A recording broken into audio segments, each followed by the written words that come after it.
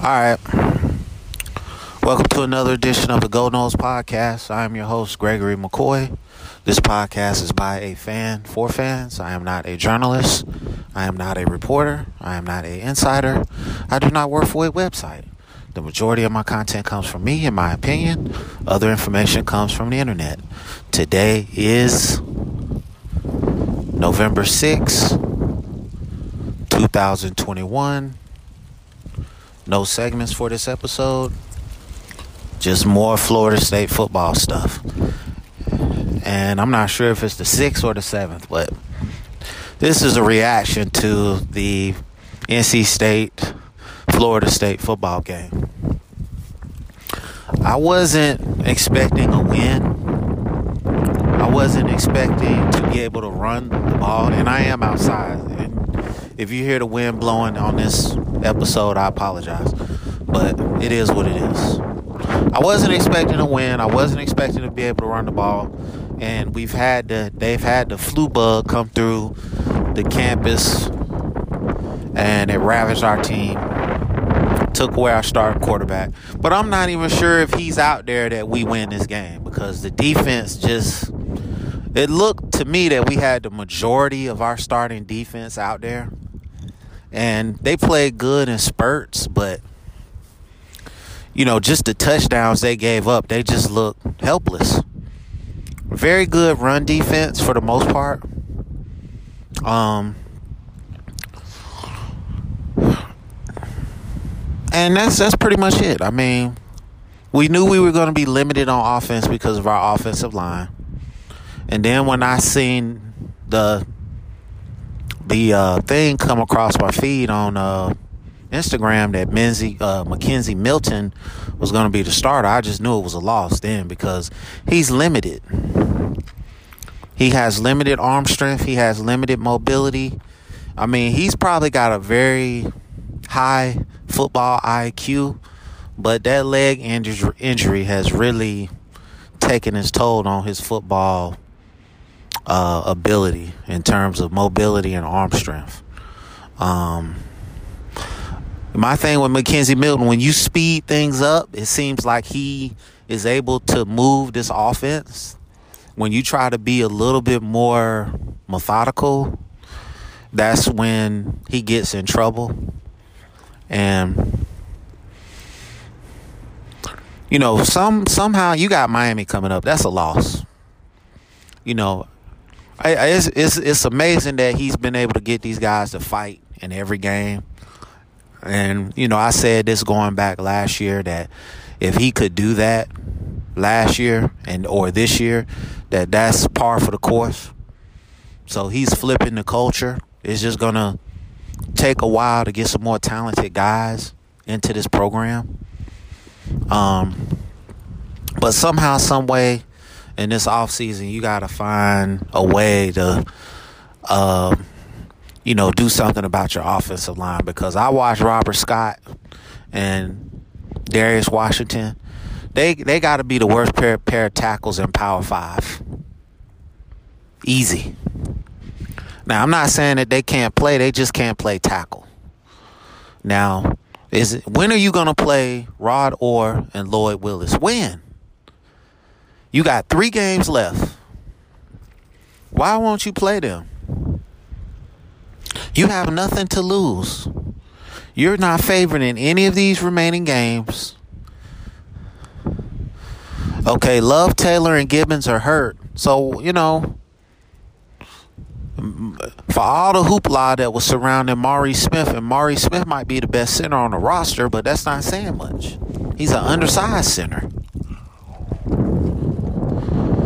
I mean, we got dominated today.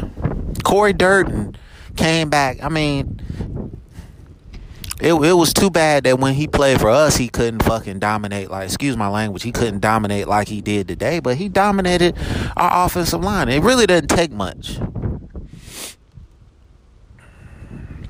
So, just going into the offseason, you got to find some kind of way to flip this offensive line like you did the defensive line. You got to find a way.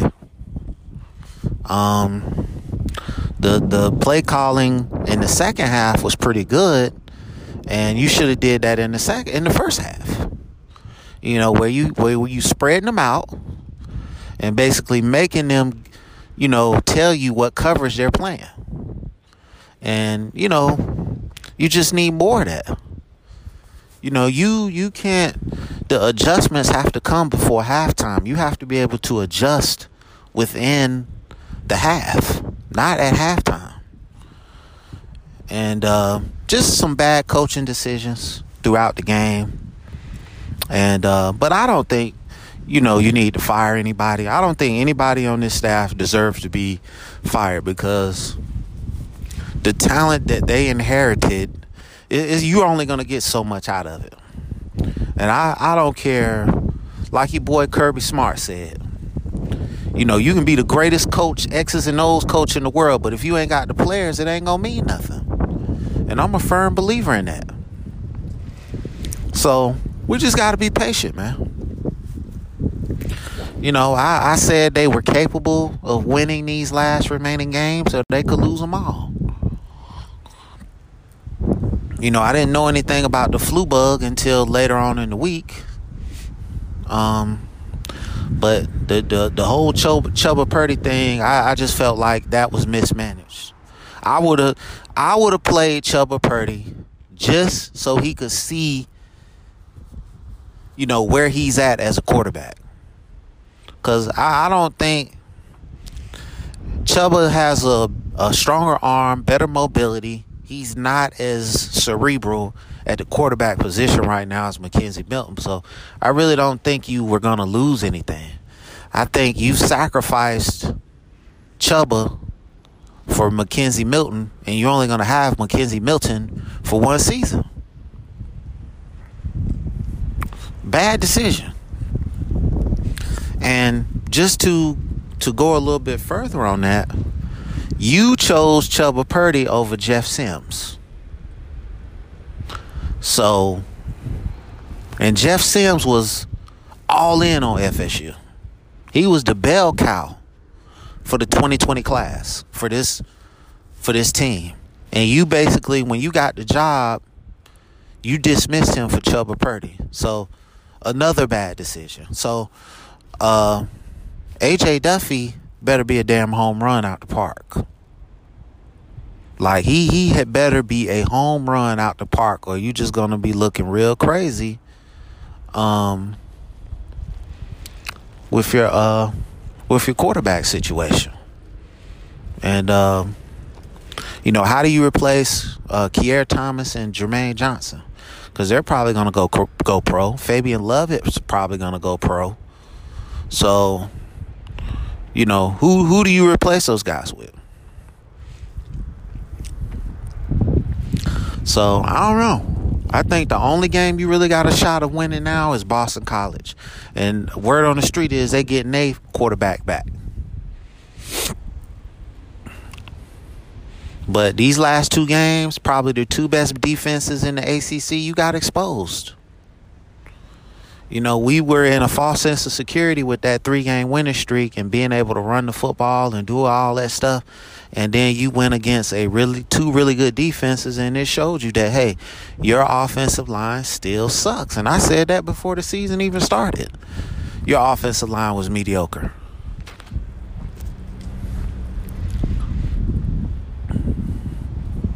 So you have to address that in the offseason. Like I said, I think it's time to play the young guys on the offensive line.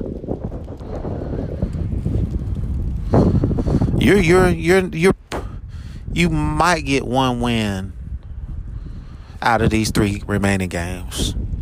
One win, bro. So the way that kid from Miami, Van Dyke or whatever his name is, throwing the football, you're not gonna beat them. Because the dude, Leary, lit you up today. What you think Miami going to do to you? Your DBs stink.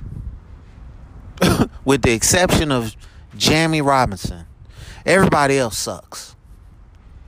Jamie Robinson is the best defensive back in the secondary, but he's not really asked to cover. He's more like a hybrid. Okay? But Brownlee... Number 7, Knowles is okay. He's a true freshman, so I'm not going to say he sucks. But, dude, just some of the coverages that they be calling, man, like, you already know, go over the top on Florida State. So why is you not playing with 2 safeties?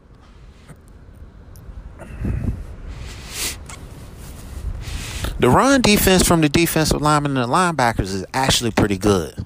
But these linebackers can't cover worth a damn. I mean, NC State routinely was hitting running backs out of the backfield. So